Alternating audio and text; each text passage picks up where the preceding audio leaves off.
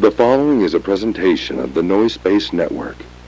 Find more great podcasts at noisespace.xyz.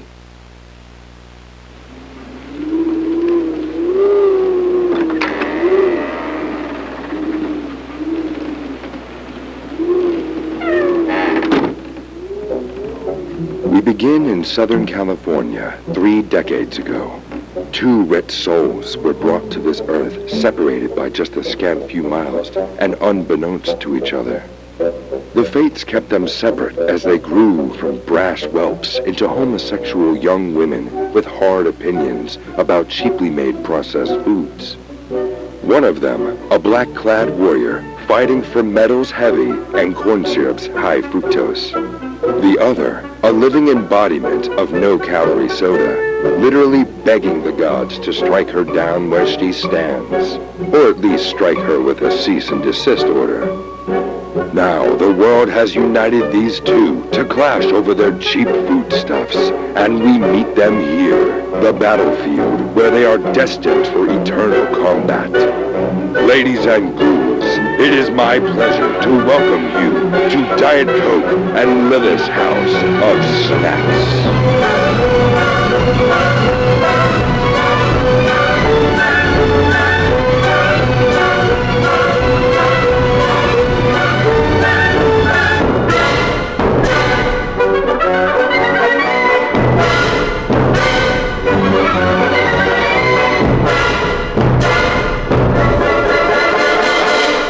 Diet Coke. And I'm Lilith!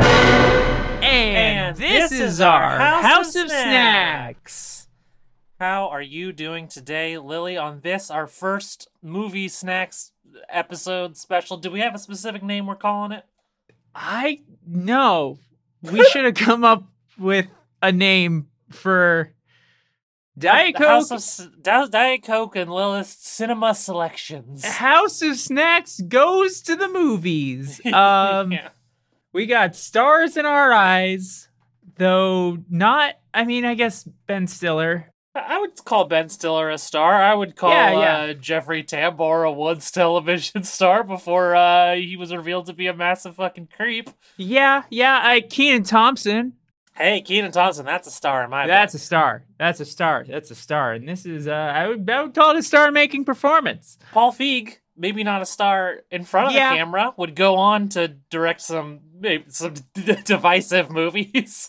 Yeah. Hey, didn't he make Freaks and Geeks? He did as well, yeah. Yes. More recently, people know him as the Ghostbuster 2016 guy, which I still like that movie. I'm sorry It's not as bad as, come on. Are we really gonna let the fucking culture warrior chuds? It's a totally decent action comedy that has, does some, cool stuff with the visuals of the ghost that I much appreciate over the more recent Ghostbusters film. It's not, groundbreaking, but everybody the people who call that movie trash are, they're idiots. It's a little thing, but there's an effect where the proton beams and certain ghost powers come out of the frame. So when you're watching it at home on TV, it basically goes into the black letterbox frames, and it looks cool as hell. It's just such a cool little detail that other movies have done it, but that was the first time I'd seen it, and I don't know, there's good stuff in that movie. Yeah. So let's talk. How should we order this? I feel like we have a warm snack in front of us. We do. We got a movie and 2 snacks. We do have a warm snack. I wanted to cook this before because this is a snack that is famously hot out of the bag, and I did kind of want it to cool down a little, but we're probably going to want to talk about our movie, which is Heavyweights, for quite a bit. Yes. So why don't Let's we do snack, movie, second snack? Second snack. Let's hear that first snack intro. Hello, I'm Orville Redenbacher, and I'd like to tell you about my gourmet popping corn, specifically the kettle corn variety. I first had the idea for kettle corn during World War II. I was already too old to enlist, but as you know, my gourmet popping corn is lighter and fluffier than any other popping corn. I thought the troops would appreciate a little treat, so I traveled all throughout the European theater sharing my corn with the boys in their foxholes. One day I was enjoying my time with the other men in our cornhole when we were taken by surprise by a Nazi. Acting quickly, I removed my Bowie knife from its holster and cut the kraut from navel to neck. I suppose this particular Nazi must have had diabetes because as the blood spurted into my mouth, I noticed it had a slightly sweet taste that mingled deliciously with the popping corn already in my mouth. I looked down at the bowl, saw those randomly shaped pieces of salty, puffed corn kernels speckled with Nazi blood, and me and the boys enjoyed the first batch of Orville Redenbacher's kettle corn, flavored the natural way. Of course, the commercial product would replicate this flavor with sucralose and wouldn't release until 2002, 7 years after my death. My death? Oh yeah, I'm dead. Wow, the shocking origin story of Orville Yeah. Redenbacher kettle corn. It's called. There's a lot of revelations here. yeah.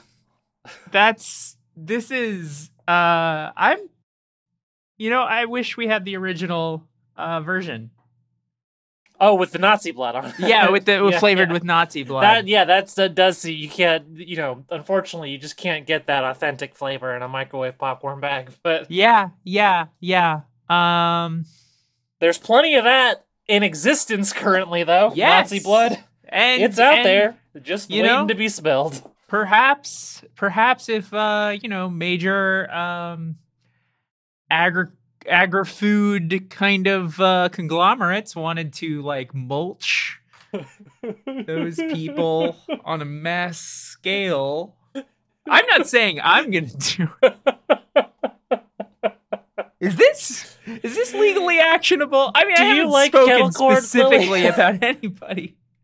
Hey, Lily, how do you feel about kettle corn? I generally enjoy it when I have it. It's I'll probably been a tell while ya. since I've had it. I don't think I've had kettle corn in maybe 20 years because I generally don't enjoy it. Okay. I'm kind of hoping I'll enjoy it this time because I do have like 6 more bags of this stuff. Yeah. For sure. So we'll see how this goes. Uh-huh. I'll tell you, so far it smells like normal popcorn. I'm gonna Yeah. take a bite. Yeah, let's It take a does bite. seem to have cooled off significantly, as afraid as I was about the heat.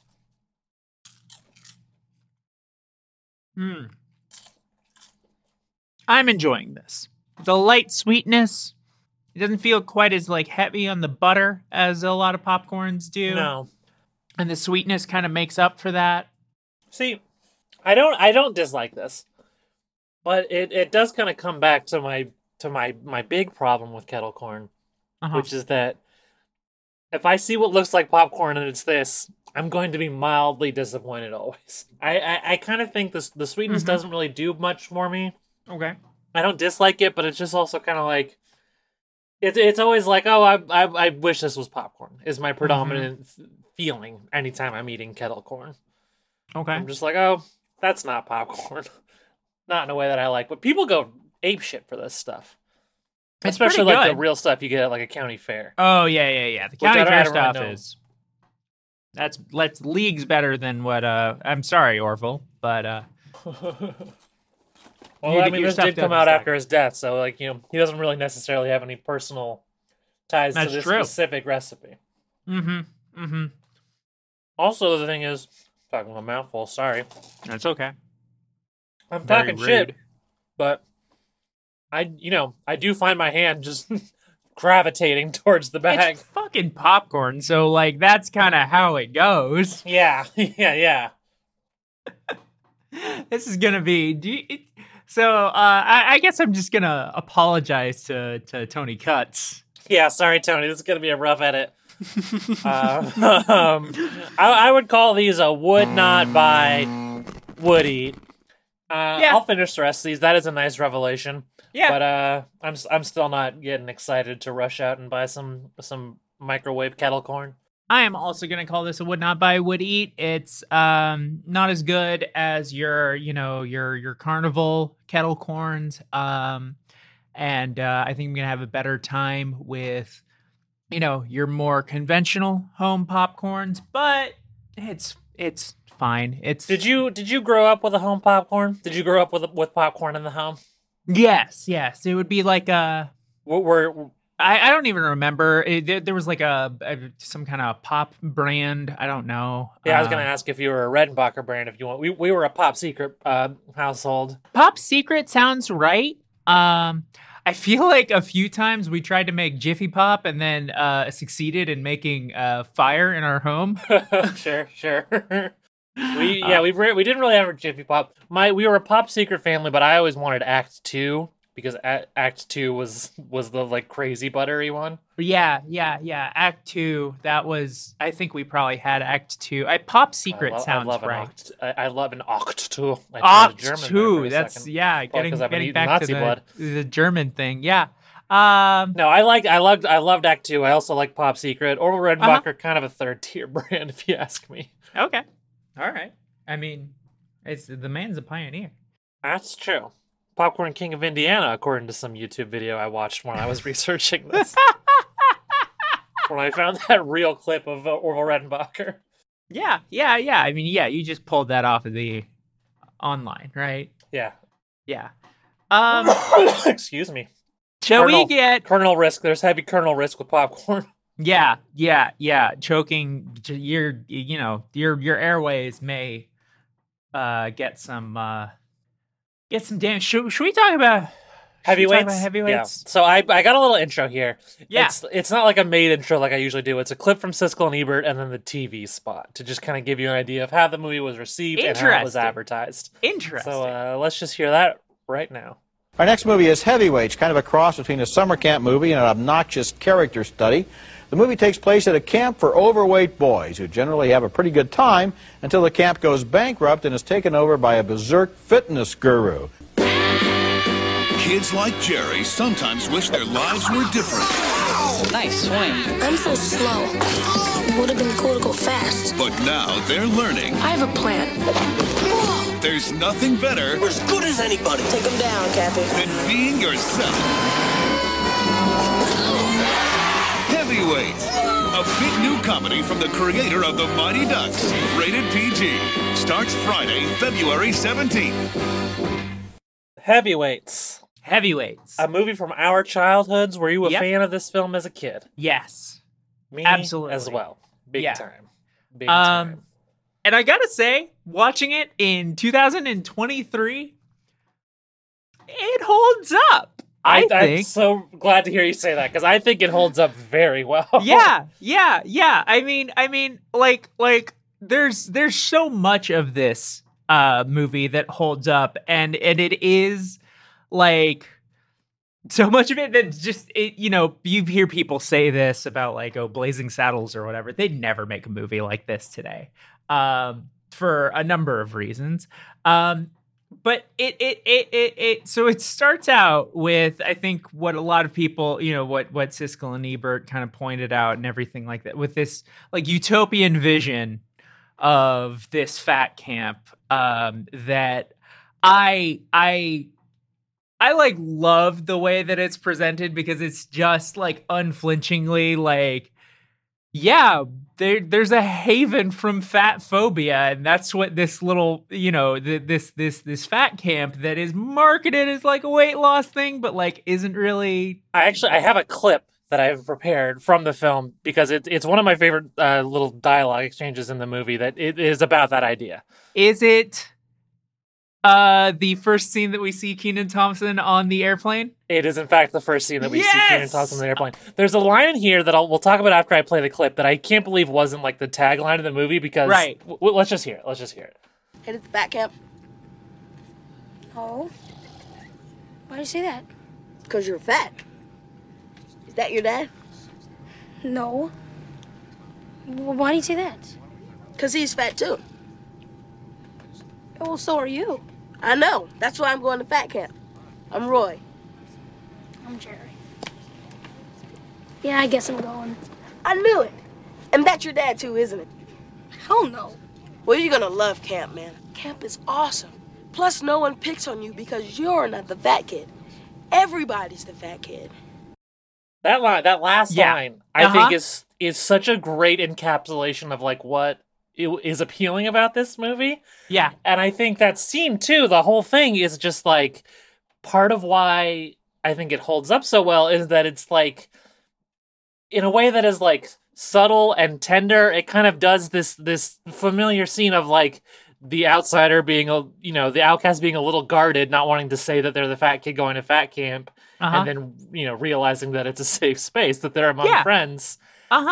It's just such a delightful moment that encapsulates I think why this movie holds up so well. There are so many moments like that are just so well done, and I can't believe you're not the fat kid, everybody's the fat kid wasn't like the tagline of this movie, because that's that's the movie in one line, Yeah.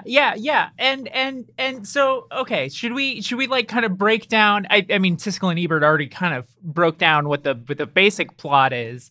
I have another Siskel and Ebert quote too, which fantastic, because I feel I was reading. We love this movie. Yes. Everyone I know who's like around our age seems to love this movie. Very well loved by people our age. Critics did not love this movie. This movie has a 29% on Rotten Tomatoes. Morons. And this Siskel and Ebert clip, which I want to play at the start here so we can discuss it, because it's they kind of sum up, they're just stating their opinions, but it is very much in line with the critical consensus in a way that really makes me feel like I was watching a different movie than they were. Interesting. Let me just play that clip right now. Yeah, let's do it. And unfortunately, there's a blown opportunity to deal with the issue of overweight children, which is a big issue, and there's a lot of pain associated with these kids. The movie doesn't have the courage to do that either. Gene, maybe if you had been able to see that movie, you wouldn't make fun of me all the time for being fat. Roger, if you don't want me to, it'll never happen again. I also included that kind of awkward moment between Siskel and Ebert themselves at the end there. That's so weird. Just on TV. But like that thing Siskel says about how it's a missed opportunity because this doesn't like get into the pain of fat kids. The whole movie's about the pain of fat. Like, what movie was he watching? What is he talking about? I mean, I think what they're saying is like, this movie didn't deal with fixing the problem of fat kids. And that's why I wanted to play this first, because that seemed to be a thing that a lot of reviews were getting at. Yeah. And I think what happened is you missed the subtext, and in fact, you were outsmarted by the children's film heavyweight. It's so like subtext is being... I think that's a little too much to call it fucking subtext. It's the fucking text of the film. Is that like you have this so what is presented at the start of the movie is this fat camp where maybe kids aren't losing, a ton of weight when they go to this camp, but they're staying active. They're having a good time. They're probably eating a little bit healthier than they are at home. And that's probably good for them. They're probably gaining a fuck ton of self-esteem by just like having a good time around people around them, and being around someone like Pat, who, is just like, I can't tell you, as a fat kid myself, and I can't tell you what the character of Pat Finley meant to me as a kid. Like I'm not afraid to say it. I cried watching this movie this time because it just took me so far back to childhood, where like all I wanted was an adult in my life like Pat Finley, and a lot of us fat kids didn't have one. And like the whole thing is, that like. It's just like they've created this culture around like, I wouldn't even call it like fat positivity, but it's just like, hey, you're fine being who you are, and we're going to have a good time, and we're not going to be fucking, beat up by anybody or, ridiculed by somebody. There's a fucking camp across the way, but like, whatever. Well, yeah, it's also like, it's kind of, subtext is the wrong word, I guess, but it's like a slightly nuanced position in that it's like, it's something that I think still is a problem today, where like a lot of people don't realize that getting skinny and getting healthy are not the same thing. Yes. And so you're not, and so a lot of people, because they don't understand that, think it kind of justifies cruelty towards fat people. Yes. And I think what this movie does so well is point out that that's bullshit. Yes. And another thing that's in the full Siskel and Ebert review that I didn't bring up, but that is also in a lot of reviews, is that they said a lot of people seem to think that this was one movie making fun of infomercial fitness people and another movie about fat kids at a summer camp, and that they don't mesh together. And that seems just like such an they work hand You're in missing hand. the points. So they are so tied together. Yes. Like one is so firmly a part of the other that I don't understand. Again, I feel like I'm watching a different movie. This is a movie about two oppositional values of Yes. like this fucking Synanon inspired anti-fatness crusade, and then what fat acceptance that is tied in with my girlfriend and I had a discussion about there's a scene that I believe is on your soundboard where the after all of the kids have fucking gulagged the fascist fucking Which we should, fitness to your point, we should instructors. go through the movie through the plot and get to that point. But yeah. Okay. Yeah. Then we'll get to what I was gonna talk about because yeah. Okay. So then do you want to do kind of a beat by beat, just kind of making our way through the plot? Because I'd love to, because I love this movie. It's such a good movie, and I'll tell you, this is the second time I've watched it as an adult. Yeah. But the last time was when I was in my mid to early 20s, so it was it had still been a while, and I still had this moment of is it gonna hold up? And every time I watch this movie, once a decade or whatever, I'm just holds the fuck up. Mm-hmm. So the movie starts with, we get, it's the last day of school, we see Jerry leaving, and we get this kind of montage of just, his life sucks because no one respects him because he's the fat kid, right? Yeah. He's chased by a dog for some reason, because even the dog is fat phobic. Yeah. Well, and I think it does a good... I think this is, immediately right off the bat, we're seeing what this movie is good at, which is, portraying fat kids' lives as miserable, but not as a joke, not as a stereotype. It's just generally it's not great to be a fat kid. Yeah. But not in a way that feels I don't know, leery or whatever. And I mean, the fundamental cause of a lot of misery in fat kids' lives is other people treating them like shit for being fat. Exactly. So many moments in this movie where I felt it in my bone as a fat kid. Yeah. I guess as a former fat kid, as a fat adult. The moment when he gets home and it's basically his parents have staged an intervention to tell him that they're sending him to fat camp. Yeah. Now, I've had I don't know about you or your upbringing, but for me, I never had the fat camp conversation like that, but I did have the you're too fat conversation like that. And it's it is the moment every fat kid fears. And it's so well done of just I don't know, I can't understand. That's why also kind of why I wanted to include that weird awkward moment between Siskel and Ebert, because Ebert, you're one of us. How did you not get that? How did you not feel that in your bones like I did? Maybe it's because he's a different generation. I don't know. But I just, there's so many moments in this movie where I'm just yeah, that was my childhood right there. Yeah. I mean, I definitely had a few similar moments. I kind of, I was actually kind of a rail up until I was 12 or so. And then one of the many things, undesirable things that puberty did to me was I started putting on weight. And there's a lot of unpleasant fucking conversations that happen when adults are trying to, deal with the, quote unquote problem of a fat kid. Yeah. It Siskel sucks. put it. It fucking sucks. And sorry, go ahead. No, go ahead. I was gonna say, but Jerry watches the video and he's he sees the blob and he sees the go-karts and he's all right, this camp does actually look pretty cool. Yeah. So he kind of he warms up to it a little. Which also, the blob, I think, is such a brilliant thing to be in this movie because I was talking about this with my beautiful wife, Casey, who was also a big fan of this film growing up. And you see the blob, and you instantly, every kid that watches this movie, at least for me and Casey, you wanted to go on the blob so fucking bad. Which is the confidence of this movie that knows they can just show you the blob in the first 5 minutes because then it will feel devastating when you, spoilers, see them kill the blob later. Yeah, you see them kill the blob, and here's something else that I will tell you. We should explain what the blob is, by the way, before we. The blob.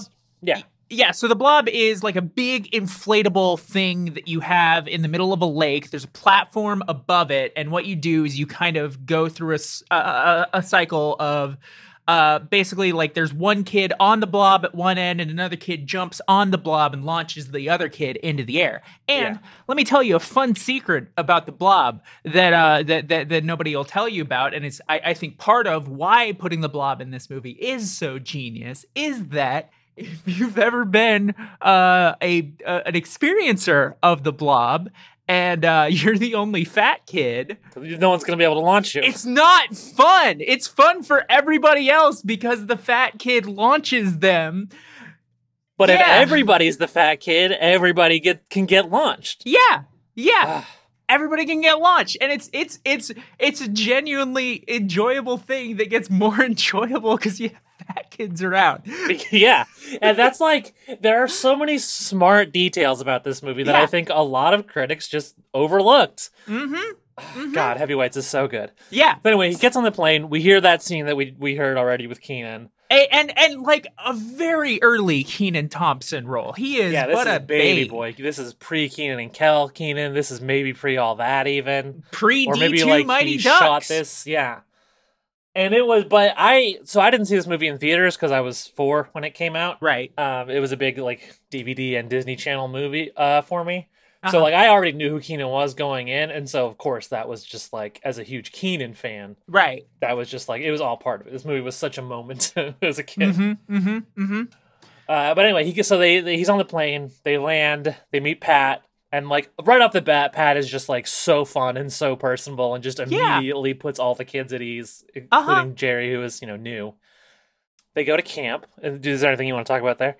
He's like it's such like the like absolute dream of like who you want as like the what am I trying to say? Like, what is the camp counselor? Is it? Yeah, whatever. But like he's just fun. He makes the joke about like, oh, new kid always drives the bus to camp, and then like he's driving the bus to camp, and he's like, we should clarify. He doesn't actually make that. Yeah. He does a fun gag where he's like, oh, you can't drive stick. Never mind, you can't drive the bus. Right. Yeah. And then they're driving down like this perfectly framed like just. Margot called it a murderer's row of like all of the best fucking fast food chains, and he's like, all right, let me pull over, and then he's like, no, I'm not actually gonna pull over at the fast food and then they get to camp and they get off of the bus, and we meet 2 characters right here. One of them, I forget Paul Feig's character's Tim name. Is his character's name, yeah. Tim, who like the joke behind Tim is that all of the characters are constantly giving him shit because he's a former fat guy who actually lost weight. Which again is another thing that's in this movie that I think is so smart, that it's like the movie sidesteps it being fat people versus skinny people and makes it about, kids who are just trying to live like kind people and cruel people, really. Yes. And I think Tim is such a crucial part of that as like the skinny, one of the 2 skinny allies to the fat kids in the movie. And like, I say that they're like giving him shit. Like it's so clearly like in good fun. He's like joking around with them and like he's showing off his physique when the nurse comes by. Again, forget her character's name. Judy. Hey everybody, it's resident House of Snacks editor Tony Cuts. People know me, know I love cutting audio and cutting cold cut sandwiches. Got a little email from Sugar Free Canada Dry, whatever she goes by. She says, hey Tony, sorry to write in with a correction again so soon. We actually do correct ourselves in the episode, but it takes a while. I don't want the listener to get worried. Around the half-hour mark, I say that the nurse's character's name is Judy, but actually her name is Julie with an L. So if you could fix that, that would mean a lot. Thanks to Miltone. And she writes Diet Coke here on the bottom. I don't know what that's all about. P.S. Thank you so much for the tomatoes. I had the best BLT I've ever made with him. Oh, that's sweet. I'm glad she enjoyed the tomatoes. You know, my boyfriend Sal, he's a real whiz in the garden. He grows the best tomatoes you've ever seen. They start to come in around May. They're so lovely. I make sure all my friends get a nice big batch of them. I hope you folks at home out there are enjoying your summer tomatoes. They're in season now. Don't forget to get out to Sprouts, wherever you get your produce. Check out the tomatoes. We got a really good crop this year, if the other gardens are as good as Sal's.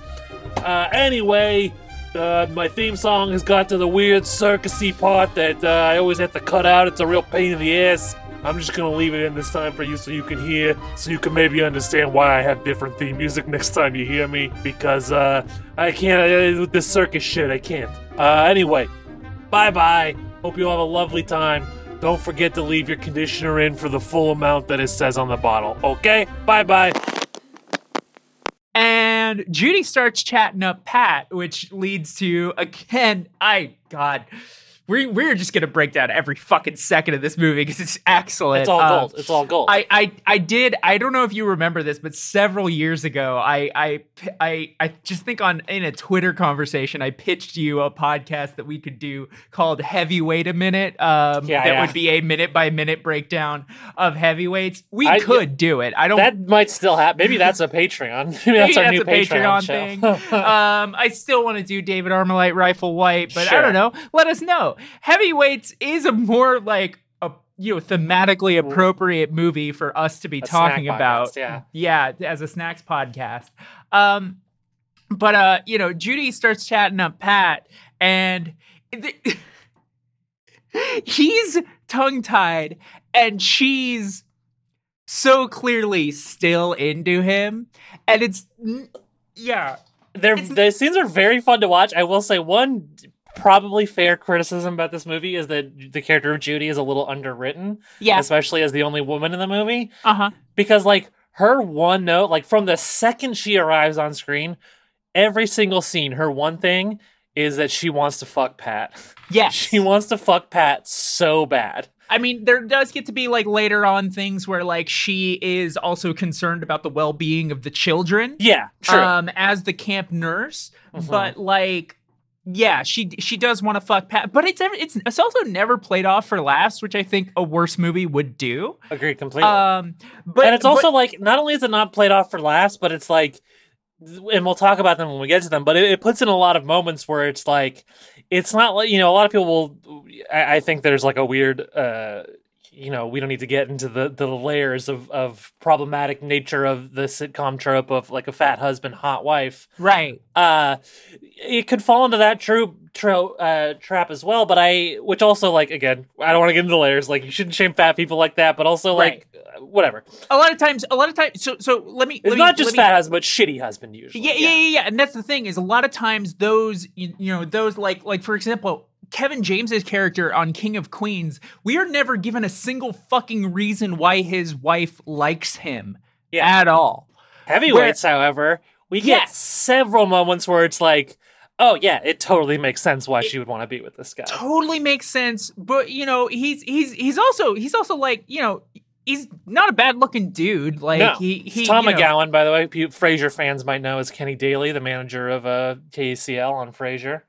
He is both. He's both he's a good looking dude, but he also is super fun and plays well with kids. And there's a scene, we'll get to this scene, but there's a scene where I think the specific you could just see the face acting on the woman who's playing Judy as she switch in her brain goes from I'm gonna fuck this dude to this dude's gonna put a baby in me. 100%. I know exactly the moment you're talking about, and we'll get to that. I almost clipped that scene as well, but there wasn't good audio for it. Yeah. It's not a good audio scene. It's mostly just because it comes right after a scene with him and Jerry that I really like, but it's also that scene with him and Jerry kind of happens twice, and it's better the second. Whatever. Yeah. So from there we go to the camp, commencement thing. Yeah. Right. Well, we do. They have one fun day before the owners are supposed to show That's up. right. And we do get like an establishing shot of them bucking around on the blob. So like we know that they experienced the joy of the blob before it was taken from They them. experience the joy from the blob, and we also get like a like James Bond Q level like montage of them just like stashing sweets all their candy in and their treats bunk. and stuff. Yeah, it's a very funny moment where Jerry's like, "Hey, don't tell anybody, but I snuck in some Oreos just in case." And then Keenan's like, "Roy, it's Keenan's character name." He's like, "That's great, man." And then they have this montage where everyone just has like these insane setups where they have like briefcases full of candy and just like a military level smuggling operation of delicious treats. We also get the first of many gross out jokes in this movie that I thought were very funny as a kid and still think they're funny now, where one of the kids, the chocolate has melted all over his stomach. So like in good fun, but they push him onto a bed and they all like dogpile him to lick the chocolate off his belly. Yeah. That's funny to me. You ask me, that's funny stuff. It's funny. There, you know, there's a reading of that scene where it's like, oh, that's gross, but like, whatever. It's fun. But kids are gross, you know? And it's like, you know, gross. Whatever. Kids are fucking gross. Oh, God. And then, we go to the camp commencement after we've established this fucking utopia. And we keep hearing that, oh, you're going to love these guys. You're going to love the owners, the Bushnicks. The Bushnicks. And the Bushnicks show up, and it's Jerry Stiller. Yeah. And do you know the woman's? I don't. I meant to look this up, and I forgot. It's fine. It's fine. She's in like 30 seconds of the movie. Yeah. But Jerry Stiller, father of Ben Stiller, of course, the main villain in the film. Yeah. There's some fun behind-the-scenes footage that I saw in my research of Ben acting like he doesn't know who Jerry is and big-timing him. That's a lot of fun. In that same group of footage, there's like a scene of Ben Stiller with all the kids, and we'll get into this, but like he's scary in the movie. Yeah. And he's like it's not like he's being especially friendly with them, he's just kind of being normal with the kids, but they're all like hanging over him. Like you really get the sense in this footage that these kids loved Ben Stiller, which I thought was very funny. That's because he's so monstrous in the movie. But yeah. And so we get first there's like a camp, like as if you've ever been to a fucking summer camp, there's always like some kind of chant that you do as like in there's a like slider where it goes from, fun commune kind of thing to like fascist camp kind of thing where it's like, it could be one or the other, but this is very much these kids are just having fun, and they say like hiya ho to the or whatever it is. Is that it? I think that sounds right. Yeah. Oh, by the way, the woman, I've looked it up. It's Ann Mira, who is Jerry Stiller's wife and Ben Stiller's mother as well. Those are actually both of his parents. I didn't know that. Yeah, and I mean, they had like a fun little old couple chemistry to them, and they announce that they got shafted on some sort of financial deal. Yeah, and really. It's just a quick thing, but like utilizing the comedic talent of Jerry Stiller immediately, where he kind of like they're people on the edge who have just lost everything, and they're not doing a great job of hiding it in front of these kids. Yeah. The moment, so they explain that they no longer own the Camp Hope. And there's just some kind of they ask for one more camp hiya ho, and it's like they get a very muted one in response because everyone is grieving. Everyone's so bummed, and then they leave, and then Jerry Stiller comes back and he says, just one word of advice for you all: never let anybody sign you checks. It's brutal. It's rough.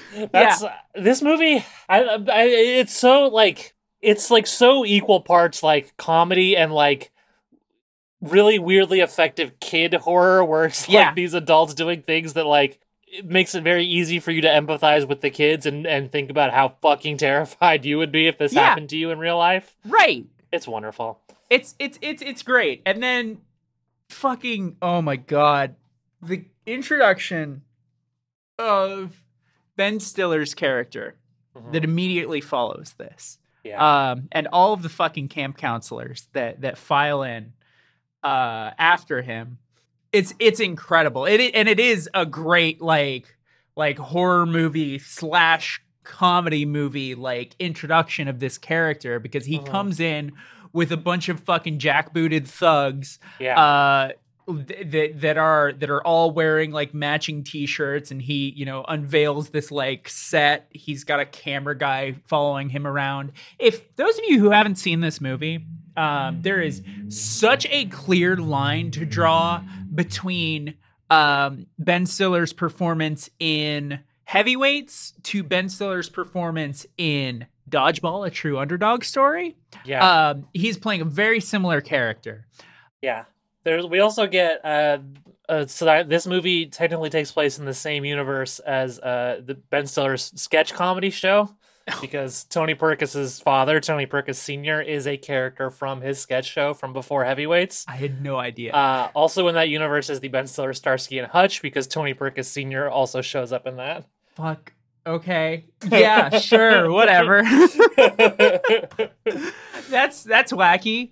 It is. But what I like about the scene and throughout the movie, it really does not shy away from fascist imagery in the way it portrays the Tony Perkis and his, you know, cronies. Like the camera guy too. When I saw this movie when I was in like junior high and I was already starting to be an Adam Sandler fan, the camera guy is Alan Couvert, who Sandler heads will recognize as like one of Sandler's crews. He's in all of his movies. Oh, okay. I did not know this. Yeah. A little fun fact. Yeah. And so, yeah, and there's all sorts of red flags that are being dropped in Ben Stiller's his Tony Perkis's opening monologue to the kids, including like, okay, so he's shooting an infomercial this whole time because he's trying to turn this into an ad for his fat camp that is going to be effective as opposed to, you know, the old Camp Hope. He also includes that this is going to be his first time interacting with children ever. Yeah. Which is a bonkers detail that I always forget about this movie. Yeah. Is that he grew up with private tutors, so he has just never interacted with kids until now. Yeah. Which is great as a detail of this character. Yeah. Makes a lot of sense. And then, yeah, I don't know how granular we want to get into. Yeah, I think here because we spent a lot of time on the intro here. I feel like we can kind of skip over. We can yada over just like just the fascist crackdown of like turning this from a fun camp for fat kids into like a culty institution for weight loss. Yeah. And we meet like there are some characters I want to talk about just so we know, because they'll come up in the finale. We meet Lars, who's like kind of the main counselor, camp counselor, I guess is the word. He takes really over Pat's position as like the counselor of Jerry's bunk. And he's like German coded, but he doesn't say he's German. He says he's from far away. Yes. Which is like where a lot of the comedy comes in. And here's another thing where I can see why critics maybe didn't like this, because it's a little cheesy, a little easy. Yeah. But I still think it's funny. A scene that a lot of people remembers. He tells Judy that, don't worry that I'm not watching the kids. I have them on the body system. And she says, the body system? And then he whistles and he says, body! And all the kids go. Famous moment, very fun. There's also, I couldn't find the clip on YouTube, so I wasn't able to clip it in time, but my favorite funny line from this movie is when they're doing the very cruel thing of taking before pictures of all the kids. Yes. And I think Keenan moons the camera, and the camera breaks, and he goes, "You've broken my camera!" Yeah. Which is it's just like, it's funny because it's like, that's one of those lines that's like funny because of the poetry of the way the words sound in that accent. It'll hit you, you know? And I mean, also, like, there's no way for someone to break your camera like that. It's a silly concept. Work. Yeah. The other Perkis guard that I want to mention is, so there's a scene where he like pats down Keenan. There's some, I don't think this is a bad thing about the movie, but some might call it questionable in how real it is. There's like a couple moments where Ben Stiller says racist shit to Keenan. Yeah. When he's listing everybody's future professions, he says that Keenan will grow up to be a rap artist, and then Keenan is the one who he singles out to frisk. Yes. When he's searching for snacks, He, of course, does find a Pez on Keenan. There's a very funny scene where he unloads the Pez like it's a gun. Yes, and there's like metallic sounds of like the Pez hitting the ground like they are in fact bullets, which is so good. But then in that scene, the other Perkis guard that I want to bring up, one of the Perkis guards is a former Chipmunk. Chipmunk is like the name of their cabin. Right. And he reveals their like main hiding spot. And I want to bring him up because he has like a whole arc that just happens in the background of this movie that again I think is one of the like smart, subtle things this movie does that maybe some critics overlooked. His arc is so fucking genius. Yeah. The next big scene I want to talk about is the dance, which I feel is kind of a pivotal scene. Oh my God, the dance is so good. And a moment where like the movie shifts for me from like a great movie to one of the greatest movies of all time. Yeah. Yeah. Truly. So, one of the many ways that Tony Perkis chooses to humiliate these fat kids is he organizes a dance with the girls' camp. Yes. Because there just seems to be like this part of the country for whatever reason just has like any flavor of camp that this guy can call on. There's a mean I feel like fit that's kids kind camp of true. and a girls camp and then fat kids camp. I do feel like that's kind of true though. I feel like camps neighbor other camps. I feel like that's a thing. But anyway, he set up this dance with the girls camp for the express purpose of humiliating them. You know, because he believes. And here's where Casey, my wife, She grew up very skinny, and yet she's still very much related to this movie. I know other kids who didn't grow up fat kids who related very strongly to this movie. And I think this scene partly is where it crystallizes like how good a job this movie does of resonating with just outcasts and outsiders of any type. Yep. And not to sound too galaxy brain, but I was specifically reminded of the current struggle for trans rights, where fascists will try to use cis women as a cudgel against an oppressed group. Yes! And then the cis women foil the plan by just being cool. Yeah, but which is what happens normal. in the scene. Yeah. Yes. Oh my God. Yes. And it's so good. Where like at first the dance is a little awkward. They don't want to dance. One of the girls does say a mean thing, and then another girl just like shuts her right up by pointing out that she has an eating disorder, which again is like maybe a little flippant, but like I still think it's like funny, and also as a way of pointing out like, hey, people who are shitty to fat people really fuck up girls too. We know this movie's about boys, but like, it's bad for everyone. It's bad. Yeah. The culture of fat phobia is bad for everyone, and that is one of the things that this fucking displays. Yeah, and I mean like the dance isn't awkward because there's, pretty girls and fat boys. It's awkward because these are like, probably like 7 to 12-year-old children. Oh, yeah, of course. Who are just like being forced into this, a dance situation, which is never like at this age, it never goes well. Ever. Yeah. And there's a line too where the scene opens with Tim going, sugar-free punch, this sucks. So like we also get the idea that it has been organized as a bad dance. Like it is not set up for them to have a good time on purpose. But then like Tim starts dancing, and then Julie starts dancing, and then Pat, in the first sign of overcoming his fears of women, he starts dancing with her. And then the girls are just like, let's dance with these fat kids. Like, why this doesn't have to be a bad time, and they have a lovely time. Yeah. And that's like all fascists, Yes. Tony Perkins sees that the people he thought he could manipulate into being his side, in fact, are smarter than him and didn't fall for that. And so he just shuts the whole thing down unilaterally. Immediately shuts the thing down. Yeah. It's such a good scene. Yeah. And like I think it's Judd Apatow and someone else who wrote Stephen Brill, who was also the writer of like Stephen Brill also co-wrote it. And he also did direct it. Yeah, he's the writer-director on this, and he also wrote the Mighty Ducks movies. Oh, cool. It's just this screenplay doesn't get enough credit. I know that sounds like a crazy thing for like a kids camp comedy from 1995 that has 29% on Rotten Tomatoes, but this screenplay doesn't get enough credit. Like that moment is so crucial, and it comes at exactly the right time in the movie. It's great. Okay, can we? I feel like we're getting to the scene that I talked about earlier. Yeah, I would agree with that. Let's do it. Okay. So early on in the movie, one of the things that is shown in the tape and is shown as like kind of an early thing that like gets him on board with Camp Hope is the go-karts. Yes. And one of the first things that Tony Perkis does is he dismantles the go-karts. He pulls the engines out of them specifically. Yeah.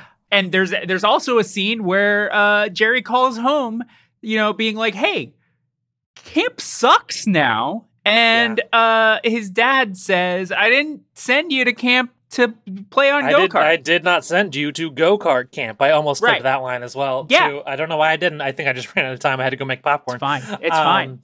But that line also hit me hard because I was like, oh yeah, that is exactly what my parents would say in this situation. Like that, such a deft hand writing this movie Judd Apatow and Stephen Brill had. I know.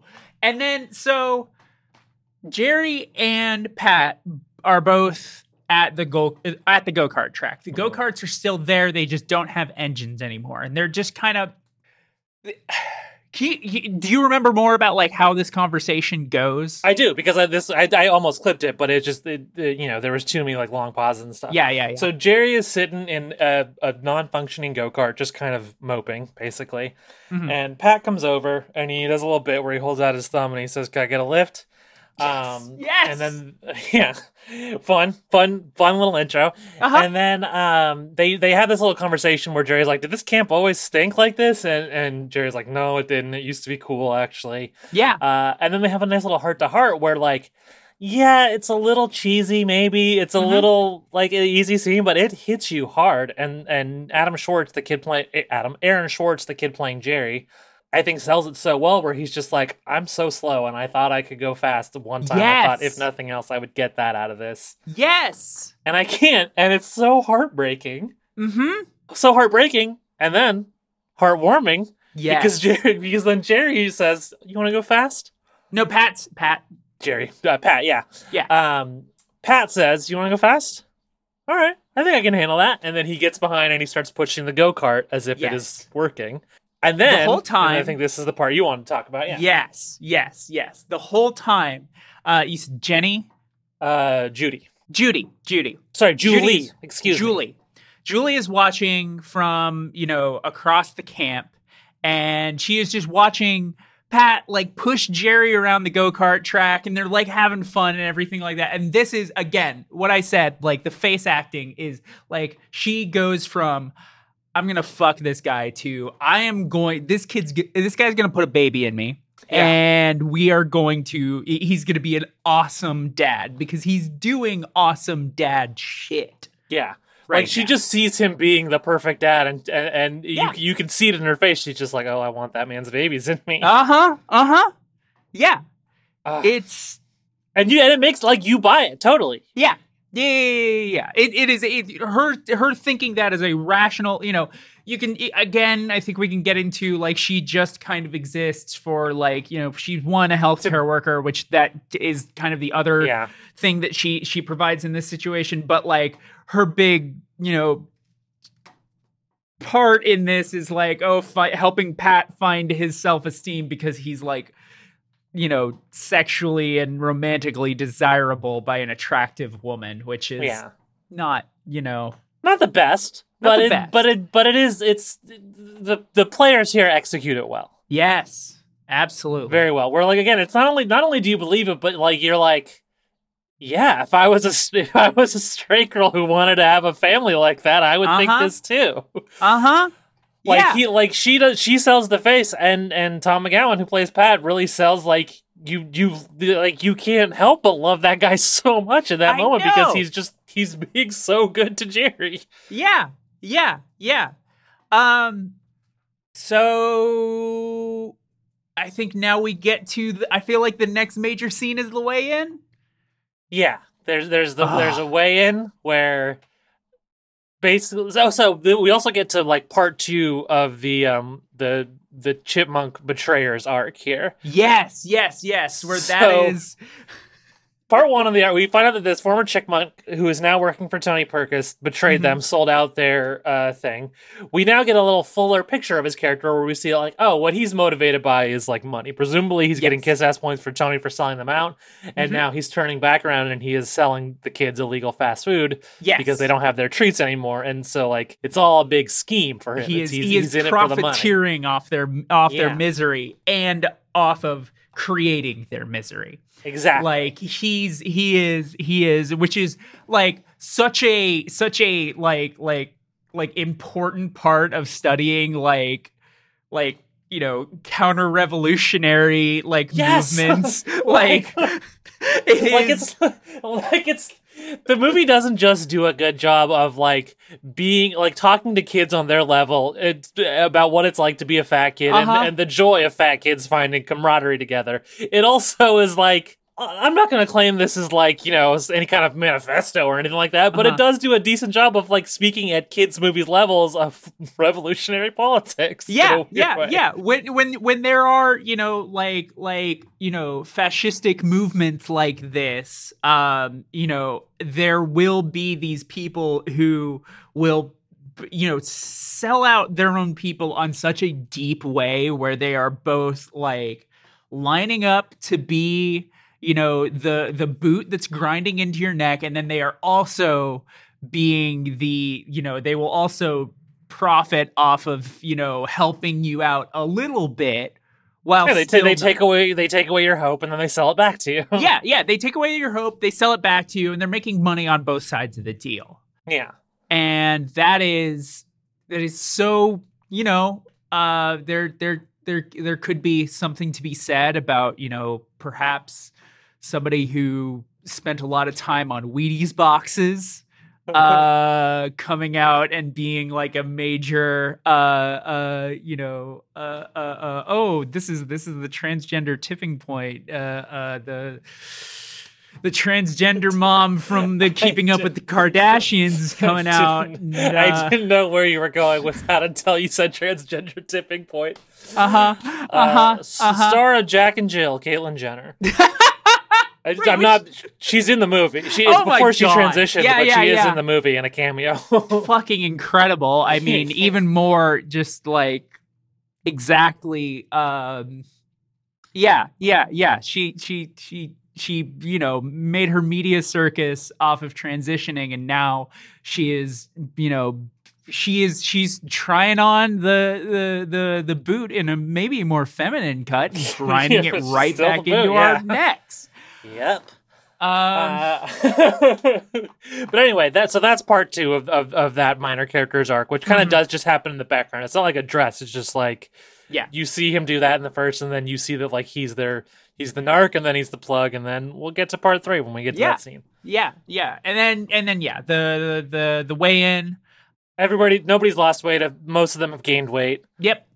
Because they've been cheating on their diets, but also because like what Tony Perkis does is not healthy or helpful. Yeah. It's not a healthy way to like it's not a way to get healthy. Or a way to lose weight, really a way to lose weight either. Like it's just bad. And there's like this whole you know, we get, I think, sort of a Chekhov's gun kind of thing set up where, like, first of all, like, he starts this, like, by doing a cool, like, jog in, but then it turns out the camera guy wasn't rolling. Yeah. So he tells him to start rolling, and then he comes in, and as soon as, like, the weigh-in starts to go south for Tony, he tells the camera guy to stop recording. Yeah. And eagle-eyed viewers will notice that red light doesn't go off. I very much noticed that. Yeah. We've set up that there's damning footage of Tony Perkis fucking verbally abusing children. And that's like another thing in this movie where, again, I say the screenplay doesn't get enough credit. Like, this is a specific thing that's in a lot of movies. I think where it gets talked about a lot in like film criticism is the Back to the Future script is very much this way, where like every little detail, there's no wasted time in the script, where like every little detail that you see in this front half of the movie is then paid off in the back half of the movie. And it's very satisfying. And there are so many moments like that in Heavyweights too, There's that thing with the camera. There's the scene where Josh knows how to shave because he's been doing it for years at this point, and then he like wins the balloon shaving that is part of the relay race at the end of the movie. And okay, so there's like a Swiss watch. This movie. There's a character, one of the other campers. I couldn't remember this character's name for the life of me. Is this the fattest boy in camp? No, not the fattest boy in camp, but at the dance scene. He is wearing a Les Mis shirt. Yeah, that kid. Which is paid off itself. Yes. There's a British kid, and then there's also, like, a Frasier-style kid. Yeah. Who's, like, not British, but is fancy. Yeah. And he's the Frasier-style kid. Who wears a Les Mis shirt. Yeah. Oh, my God. What a good movie. Yeah. So, then I think now is when we get to the hike? Is that... I think thereabouts, yeah. So because Tony is so disappointed, by the way, and there's a fun moment where there's this kid, Sims is his name. Yes. He's the fattest boy in camp. Sims, he has like one line of dialogue once at like a pivotal point. The rest of the movie he is silent, but he just has the wettest, saddest eyes. Yes. And the movie makes good use of that throughout. And immediately when Tony Perkis points out that he's the fattest boy in camp, I like just shout it out. He's also like 8 inches taller than anyone in camp. So so of course he's the I don't even think it's right to say he's the fat. He's the heaviest, but he's also way taller than them. But that moment also is so great because. So I think it's Lars who says, "Congratulations, you're the fattest boy in camp." Yeah. And then there's like a moment where he seems like he doesn't know how to react and he might be hurt by this. And then again, one of the key moments of fat camaraderie in this movie where Josh, who's like kind of the party guy in the camps, just immediately goes, "All right, fattest boy in camp!" Woo! And starts like a round of applause from all the kids. And then he starts doing like the champion hands thing. Yeah. What a good movie. And then Josh gets disappeared. Well, yeah, I actually think he gets disappeared earlier. I think this is after he's come back. Oh, is it? Yeah, because he's disappeared in the scene where they expose all the candy. Because he gets disappeared. And I actually want to talk about this. This is just a fun fact. Mm-hmm. But there's a line where Tony finds their huge stash because the other guy knocked him out. And then he says, whose food is this? Whose is this? And Josh says, there's this weird moment in the movie where it's like clearly dubbed over where Josh says, Seymour Butts. Yeah. And he says, who's Seymour Butts? He says, nobody's Seymour Butts than you, Uncle Tony. And then that's how he gets banned from the camp before he comes back. Yes. I don't know if you found out, but I did find out the original line. I both looked it up, and then also my friends over at the Super Mario Brothers movie archive also sent me a link explaining it. The original joke is much dirtier, and I believe was cut because they were going to get a PG-13 if they didn't cut it. The original line is, he says Peter Fitz instead of Seymour Butts. And then Tony says, who's Peter Fitz? Who's Peter Fitz? And then Josh says, anybody's Peter Fitz if you push hard enough. Which... I told Casey this, and she took that as a rape joke. I don't think it is. No! I kind of think it's just a funny, dirty joke. It's just a funny, dirty joke. Yeah. But it was a little too dirty for the censors. Yeah. It got dubbed over with the Seymour Butts line. By the way, Josh, played by, I don't remember the actor's name, but he also plays Goldberg in the Mighty Ducks movies. Yeah. Very talented child actor. Unfortunately, if you do look into him, he had kind of a child actor-y arc that is maybe a little bit tragic. I think, if I remember correct, I'm trying to remember if he shows up in the Mighty Ducks Disney Plus show, because a number of the old Mighty Ducks did. I don't think they were able to get him because I do think he is still not doing great. I will say, according to his Wikipedia page, as of January 2023, he is 3 years sober. Good for him. And he does have his first movie role that he's had since 2008. It is unfortunately in the film Jesus Revolution. But he's working again. He's apparently doing a stand-up tour currently and has been sober for 3 years. So, we wish him all the best. He's great we wish him all the best. Given that he's sober for 3 years, probably wasn't in working shape in time for the Mighty Ducks game TV changer. show. He also was a semi-regular on Freaks and Geeks. So Yeah. He's great. He's talented. he's great in everything I've ever seen him in. He was so funny. Goldberg. Anyway. Yeah. There's a great scene where he comes back and is pretending to be lobotomized. Yeah. He comes back so in the middle of the night. Movie. Yeah. And then he's fucking pretending to be lobotomized, and then they're everyone's like very concerned for him, and then he's just like, I'm just fucking with you. My dad threatened to sue Tony, and he let me back into camp. Yeah. A lot of fun. Yeah. All right. So now we're on to the hike. Yes. So Tony's like, hey, we're gonna do like at first he says 20-mile hike, which is insane. Yeah. That's not a feasible amount of time to close in a day, especially if you are a child. Yeah. I could probably do 20 miles if I didn't have a backpack on these days, but like, again, still pretty arduous. Yeah. I mean, almost a marathon, like. Yeah. And it's bad. It's bad stuff. Which, like, I've known my dad has run a marathon. I've known people who've run marathon. And what I've heard from several of them is that if you tell your doctor you're thinking of running a marathon, even as a, like, healthy, in-shape adult, the thing they usually say is, don't do that. It's not good for the human body. Okay, we're just going to talk about movies. Also, this episode is just stupidly long. Whatever. But yeah, they go on this hike. The hike goes miserably. They set up a pit at some point. Somebody almost this is falls also into... like another. Yeah, they said you mean the movie sets up a pit, and then the characters set up a pit. Yeah. This is another one of those moments where the movie like fully transitions into horror movie for me. Yeah. Where like Tony is like clearly deranged and putting them in unsafe scenarios and like causing like actual legitimate threat. At one point, a kid collapses and he tells the other kids to leave him behind. Yep.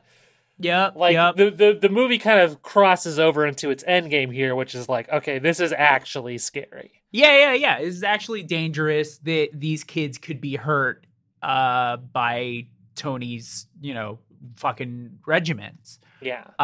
And then they, there's sort of an exchange at the like some sort of cliff face, and Tony just loses his fucking mind and starts doing like flips on a overhanging log that is just like he jumps off he fully just jumps off the cliff and catches himself on a tree. Like on purpose, like as a stunt, he does this. Yeah, and is like doing flips on the log. Yeah. And this is where they start to kind of hatch a plan. They're like, this guy, if this is how little he cares about his own life, he really doesn't care about ours. We're gonna get seriously hurt. And I mean, like, so the adults, the sane adults in the room, Tim, Pat, and Julie. Yep. Are all kind of like, they're trying to like, oh, I know someone in child welfare. I know a lawyer. Maybe we can, figure something out, but we don't have any hard evidence. And so, but they're telling the kids like, hey, we're trying, but sorry. Yeah. And then so the kids come up with this plan where they tell Tim, hey, we've been having this discussion. First of all, we're on board. We want to. They tell Tony. You mean? Yeah, they tell Tony. First of all, we're on board. We want to get fit, and we want your help. But we heard that you can't do sit-ups if you can't hear or see. Yeah. And Tony's like, oh, okay, well, I'd be happy to prove all of you wrong. Yeah. And there's a lot of myths about fitness out there. He says. Yeah. And so they put a blindfold over him and have him do a sit up. Josh has pulled down his shorts and bent over Tony, so Tony does a sit up straight to Josh's ass. Yep. After which Tony chases Josh, and Josh leads him to the pit that the movie set up a little bit earlier, and they fucking trap Tony in a pit. We also get a line that I have seen memed several times, which is, and it is one of those like perfectly cut, not perfectly cut screams, but just like perfectly cut for comedy moments so the kid stops, strategically placed on the other side of the pit, pretending to have a cramp.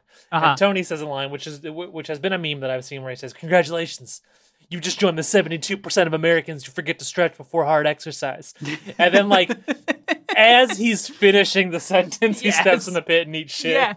Yes. It's so funny. It's so fucking good. It's so fucking good. And so now they've got Tony in a pit. And which I think we just like cut to Tony in a cage then. Yeah. And then they have somehow corralled Tony into a cage that is electrified. Yes. And here's where the movie, like, again, I can kind of see where critics would come at this scene, where it's like the movie pretends to be realistic for a second, or with like the whole healthcare worker, with the whole, like, you know, I know a child welfare worker, I know a lawyer, that stuff. And then, like, when Pat sees this at first, he's like, this is a crime. This is illegal. We will go to jail. We cannot do this. Like, the movie toys with being realistic, and then Tony is mean to Pat, and he gets on board. And Tim and Julie were already on board, even though it's illegal. Right. And so the movie just, like, kind of goes fully into the fantasy zone here, where it's over the top, but I don't know. You and I obviously were on board enough with the movie that, like, we can suspend our disbelief there. I can see why that would bump some other people, but at the same time, the moment I don't know. The movie's so good. It's got the momentum. It's fun. Just go with it. The moment where Pat is like, "Oh, this is illegal. We can't do this," and then he pulls the tape off of Tony's mouth, and Tony's just like, "You're a horrible little fat man," or whatever the fuck he says. Well, he says that, and he also specifically says, and it's funny because, again, like, the movie really hits this point hard in a way that I think is very smart to do. It's not just that he has crazy ideas about fitness and thinks fat people are disgusting that can be fixed. He personally hates them. He says, "You're a disgusting little fat man." And he also says, "I'm going to kick you in the groin as hard as I can as soon as my legs are free." And then Pat's just like, "Okay, well, yeah, fuck it. Like, let's let's do a violent coup." Like, and he says, "We're gonna have to ride this thing out." Which, like, what do you mean by that? That means shootout with the ATF. I mean, it does, right? Luckily, like, movie magic happens so that, like, Tony can kind of expose himself before it has to come out that they kept him in the thing. But, you know, So I actually have a bit of that audio as well. Okay, great. Yeah, because that's a great. They tie up the counselors. There's a great scene with Lars where they, like, tell him that they're gonna feed him to bears, and, like, smear honey on him so bears come and eat him. And then then it's like Parents' Day. Yeah, it's Parents' Day, so all the parents are there, and they've made a video where they've basically, like, recut the Camp Hope infomercial with footage of what it's really currently like, with the title Camp Hell. Utilizing, as you pointed out earlier, the footage that Kenny the cameraman had taken when he said the camera was off, but it wasn't, because and that's the other thing. It's not just that he says he turns the camera off and eagle-eyed viewers can spot that the red light is on. There's also, like, several scenes of Tony not knowing how camera works. Like, in that same scene, he said, the guy says speed, and the guy says, and Tony says, "Does that mean action?" And so, like, it's really well set up of, like, that he would have this footage and that Tony wouldn't realize it, basically. And it's also, you know, the classic fascist trap, how, you know, so many of them have fallen down, is that he there's this scene where the cameraman's, like, complaining about, like, "That guy owes me $600. Yeah. You gotta stay up on your bills, or somebody's gonna stab you in the back. And that is exactly what happens.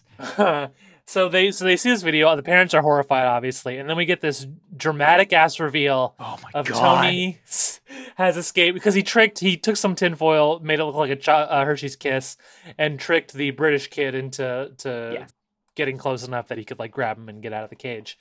Which maybe one and only criticism. I have two criticisms of this movie. This one is, like, why'd you put the kid? Why did all three of the good adults need to be a Parents' Day? Why didn't you have Tim watching Tony? But anyway, so Tony has escaped. He's in the windows. He's in the high windows. He gives, like, a crazy villain rant, and then he jumps down, like, 15 feet from the window. Ben Stiller sells it very well, just going, ouch. Yeah. And then it culminates with this scene with him stepping on glass while ranting, which I actually do have the audio of here because I think I want the people to get a taste of Ben Stiller's performance here, and this is one of my favorite moments. Peak Ben Stiller in this movie. Yeah, this is just the very end of his rant where he's truly deranged and yelling at the parents. So let's hear that now. And he's like throwing glass cups and pitchers on the floor and stepping on them as he does this, which you will hear. May I? I'm too strong! I'm too motivated! And you're too weak! Especially you, Garner Gerald, age 11, 141 pounds. So come on, you want a piece of me, Pops? Because no one's taking this camp away from me! I'm afraid you're wrong. You are through here. Ben Stiller is so good when he's playing the villain. I hate to hand it to him because he is a creep and he does suck big time. Yep. But I really love Jeffrey Tambor's line there. Yeah. It is like one of those lines that has stuck in my head as like the quintessential like, you know, usually calm, reserved guy shutting down a bad guy just thoroughly and completely. That just, well, you're wrong. Like, it's just, it's such a satisfying moment. It's also, this was actually something that Casey said when we were watching it. It's like it's for kids, it's like the fantasy moment of your dad standing up for you. Oh, it's a beautiful moment. Yeah. And I do want to point out this is something that like the dialogue has hit on a lot up until this moment, but the way that he talks about Jerry is he last name, first name, weight. He doesn't think of these kids as people. He thinks of them as like just fat kids fat problems that need to be resolved, and that's how he talks about them. Yeah, and then they you know, Tony Perkins is fucking... he's not arrested. I think he's just like... His dad shows up. Tony Perkins Sr., the lighting fixture king from the Ben Stiller show, shows up to like take him home, basically. Yes, to take him home. And he's like, oh, well, you know, you'll get refunds in the mail. Everybody head home. And then everybody's like, no, we want to stay at Camp Hope. And... and he's like, well, okay, just for insurance reasons, I need a responsible adult I can put down on the forms. And that's when everybody, you know, rallies around Pat, and Pat becomes the, you know, the new person who is running Camp Hope. This is where I think one of the scenes that this is my most iffy scene of the movie happens here. After this or this? No, right after Pat is like given the keys to the camp. Okay, well shoot it at me. So after that, they have this bacchanal. Yeah, I like the bacchanal. The bacchanal is great. The bacchanal is great. It's the aftermath of the bacchanal that I think is one of the rare. I wouldn't even call it a misstep because I can talk about it in a way that where it kind of makes sense. I kind of like the aftermath of the bacchanal. Then let's talk about it because I think that there's a way to think about it that is a misstep, and there's a way to think about it that is really actually great. So all the kids like they just go fucking crazy. They order a fuck ton of pizza, a fuck ton of burgers, and is the important third part of our skeezy, only in it for the money camp counselor. Who first narked them out, then sold them back the fatty foods they love. Mm-hmm. We see in the bacchanal that he is using all the money he took from them to pay for it. Like he has clearly come around and is giving the money back to them in the form which they clearly want, which is this insane party where he has spent probably $400 on food because there's 10 pizzas, 6 buckets of fried chicken, a bunch of other stuff. And so they all go crazy. They wake up the next day. There's 2 things I want to talk about during the bacchanal. I'm sorry. So one, we got Tim has joined them, which again I think is an important moment of Tim's character because it makes so much sense to me that he's a skinny guy now, but he too knows what it's like to be a fat guy, and he too is just so overjoyed to have taken down Tony Perkins that he wants to join in, and that to me is a weirdly touching moment. Yes. There's also a moment in the bacchanal, and I like this too, And this is part of why I like the aftermath, is because this scene exists. I think it sets the stage well, where Pat has a moment where he's like, I should stop this. Yeah.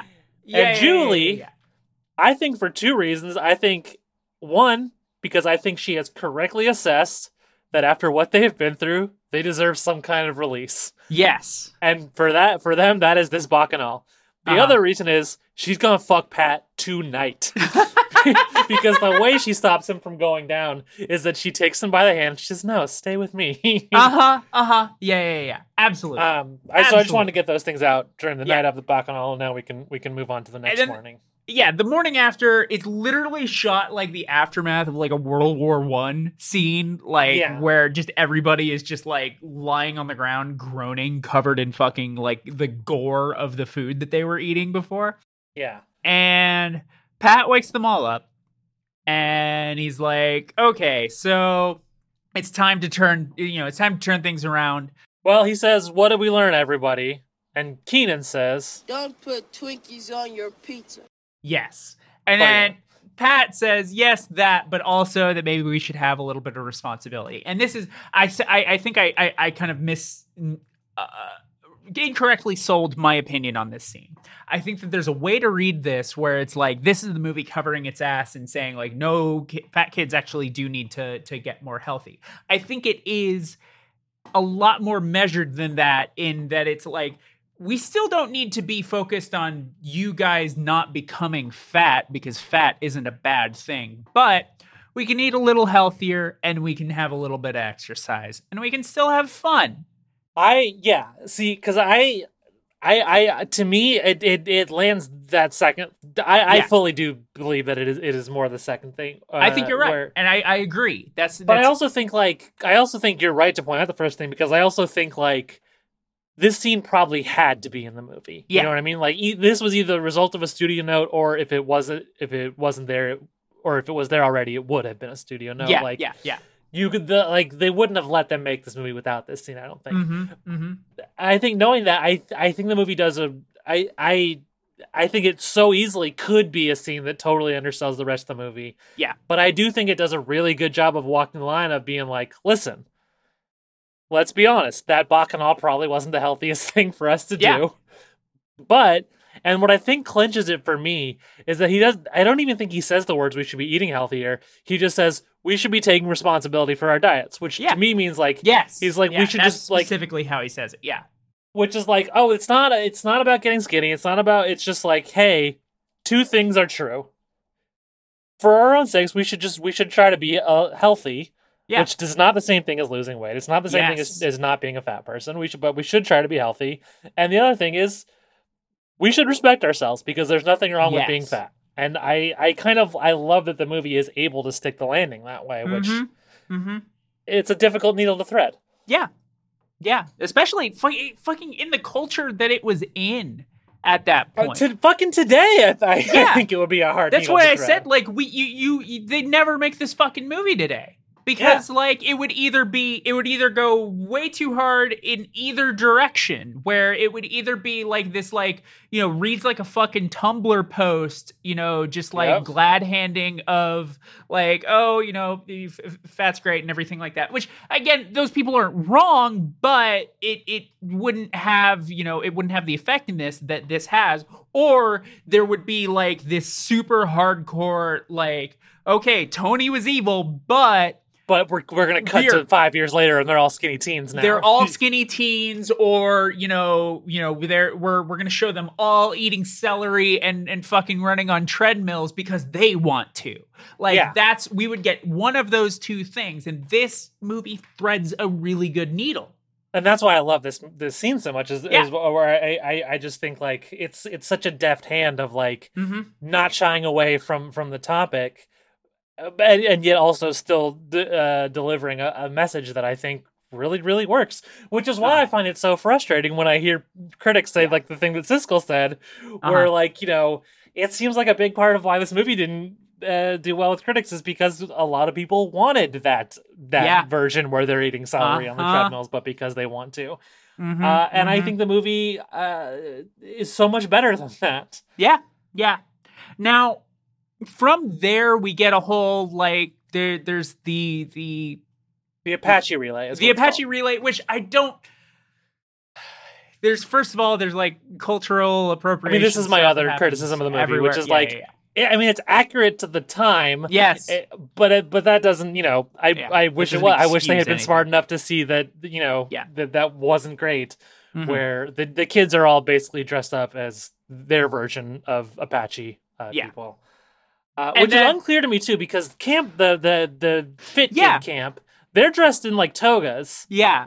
And it's not like Camp Hope itself isn't Nope. like Apache themed. Like No. their bunk is the chipmunk bunk. It's called Uh-huh. Camp Hope. Very, very, very common in this time for summer camps to be named after like indigenous tribes. Right. This movie is not, but for Yeah. some reason the relay at the end is it's a weird choice that I think doesn't really fit, and unfortunately it is kind of a sign of the movie's the one part where the movie doesn't age so well. Yeah, and here's what I'm gonna say about the final scene. I think that we should maybe, both for the sake of us making a podcast that's less than 2 hours long, and for the sake of letting people experience this movie for themselves.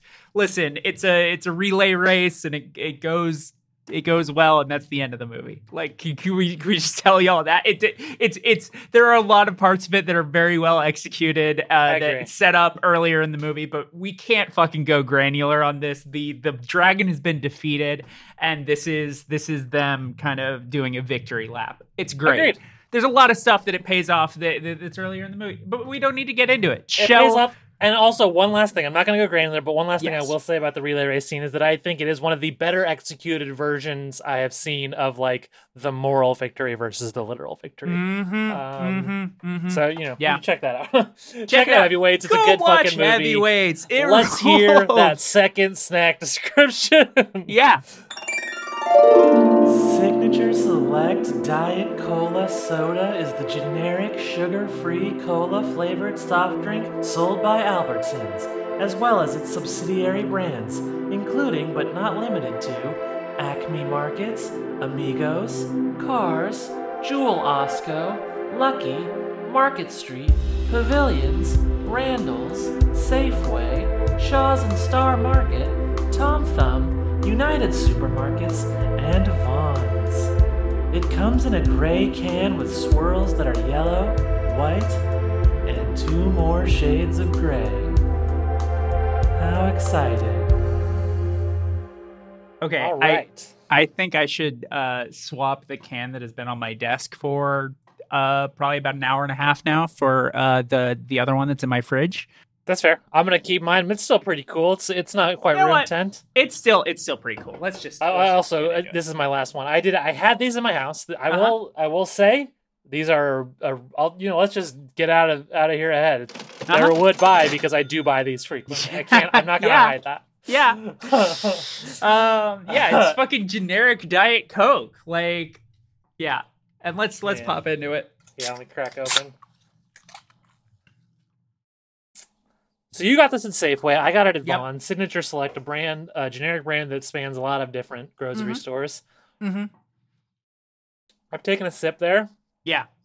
To me, this is like the perfect median average generic diet soda. Yeah. It's not the best I've had. It's No. not the worst I've had. It's just right there. It gets the job done. It gets the job done. It doesn't quite have the powerful aspartame taste that a lot of Diet Cokes have. I can't speak to that because I've trained my body not to taste it. Yeah. It which I haven't, but I embrace the aspartame when it's there. I think it does have aspartame in it. I bet for sure it does. Yeah, That's it what does. most It diet does. sodas have, yeah. Yeah. It's like the 4th listed ingredient. Yeah. But like, I feel like they did more work to cover that than like Diet Coke does. Interesting. But I don't think that's to their strength. I think the aspartame taste is part of what is good about Diet Colas. Well, I've always said about aspartame that So I know. I mean, I do know what the famous aspartame aftertaste tastes like because I have experienced it in the past. That is the part that my body has gotten rid of. But I have always maintained that the first wave of flavor that aspartame hits you with before the aftertaste sets in, to me, tastes more like real sugar than corn syrup does. Yeah, I think you're right. And so I do think that I think I to your point, I don't mind when a diet soda is kind of loud and proud with that aspartame taste. Yeah. Diet Coke also has the benefit of like it's probably the most iconic diet soda as taste wise. Whereas when you don't have that edge, it's a little harder to kind of distinguish yourself, and it would lead you to being insecure about the aspartame. Yeah. That being said, I still think this is a totally decent soda. It's a regular fixture in my fridge. Same here. It's a would buy, would drink. Would drink. Yeah, decent soda. Yeah, agreed. And I mean, we can't really belabor this. This is, I wanted to kind of pair we have popcorn because we were watching a movie, and a Diet Cola because we were watching specifically a movie that deals with, fat phobia and weight loss. I thought that might kind of tie in a little bit. But diet soda, it isn't just for weight loss. It tastes good on its own. I would say you shouldn't drink it for weight loss because you will not lose weight that way. You will not lose weight that way. I drink it basically because it is better than having that much sugar, but whatever. But I like it. This is a solid one. Totally decent diet soda. Yeah. I also do think it's funny that it is actually called Diet Cola Soda. Yeah. Diet Cola Soda is a very silly. Funny name for soda. All right. Then we've got our ratings in for all of our snacks. We've talked about heavyweights. Hello, I have a meeting to get to, and you two dumbasses have been going on for so long. Have you ever seen Heavyweights? I've seen the version that exists in the snack dimension. What's different about it? It's the same movie, but Tony Perkis is the hero. Fuck, that sucks. It's bleak. I'm not a huge fan of it, but it's snack dimension culture in the 90s was not so great. Yeah, it sounds like it was really bad. It ends the same. It's just it was considered a dark ending.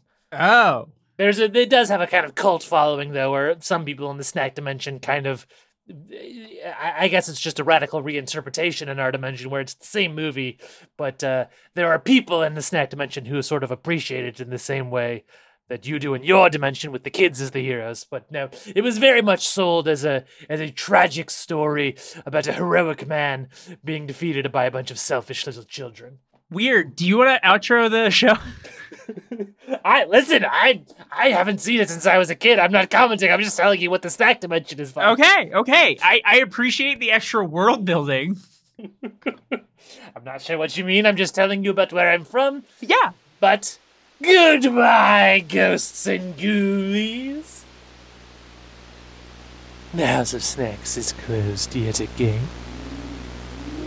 We'll snack you later.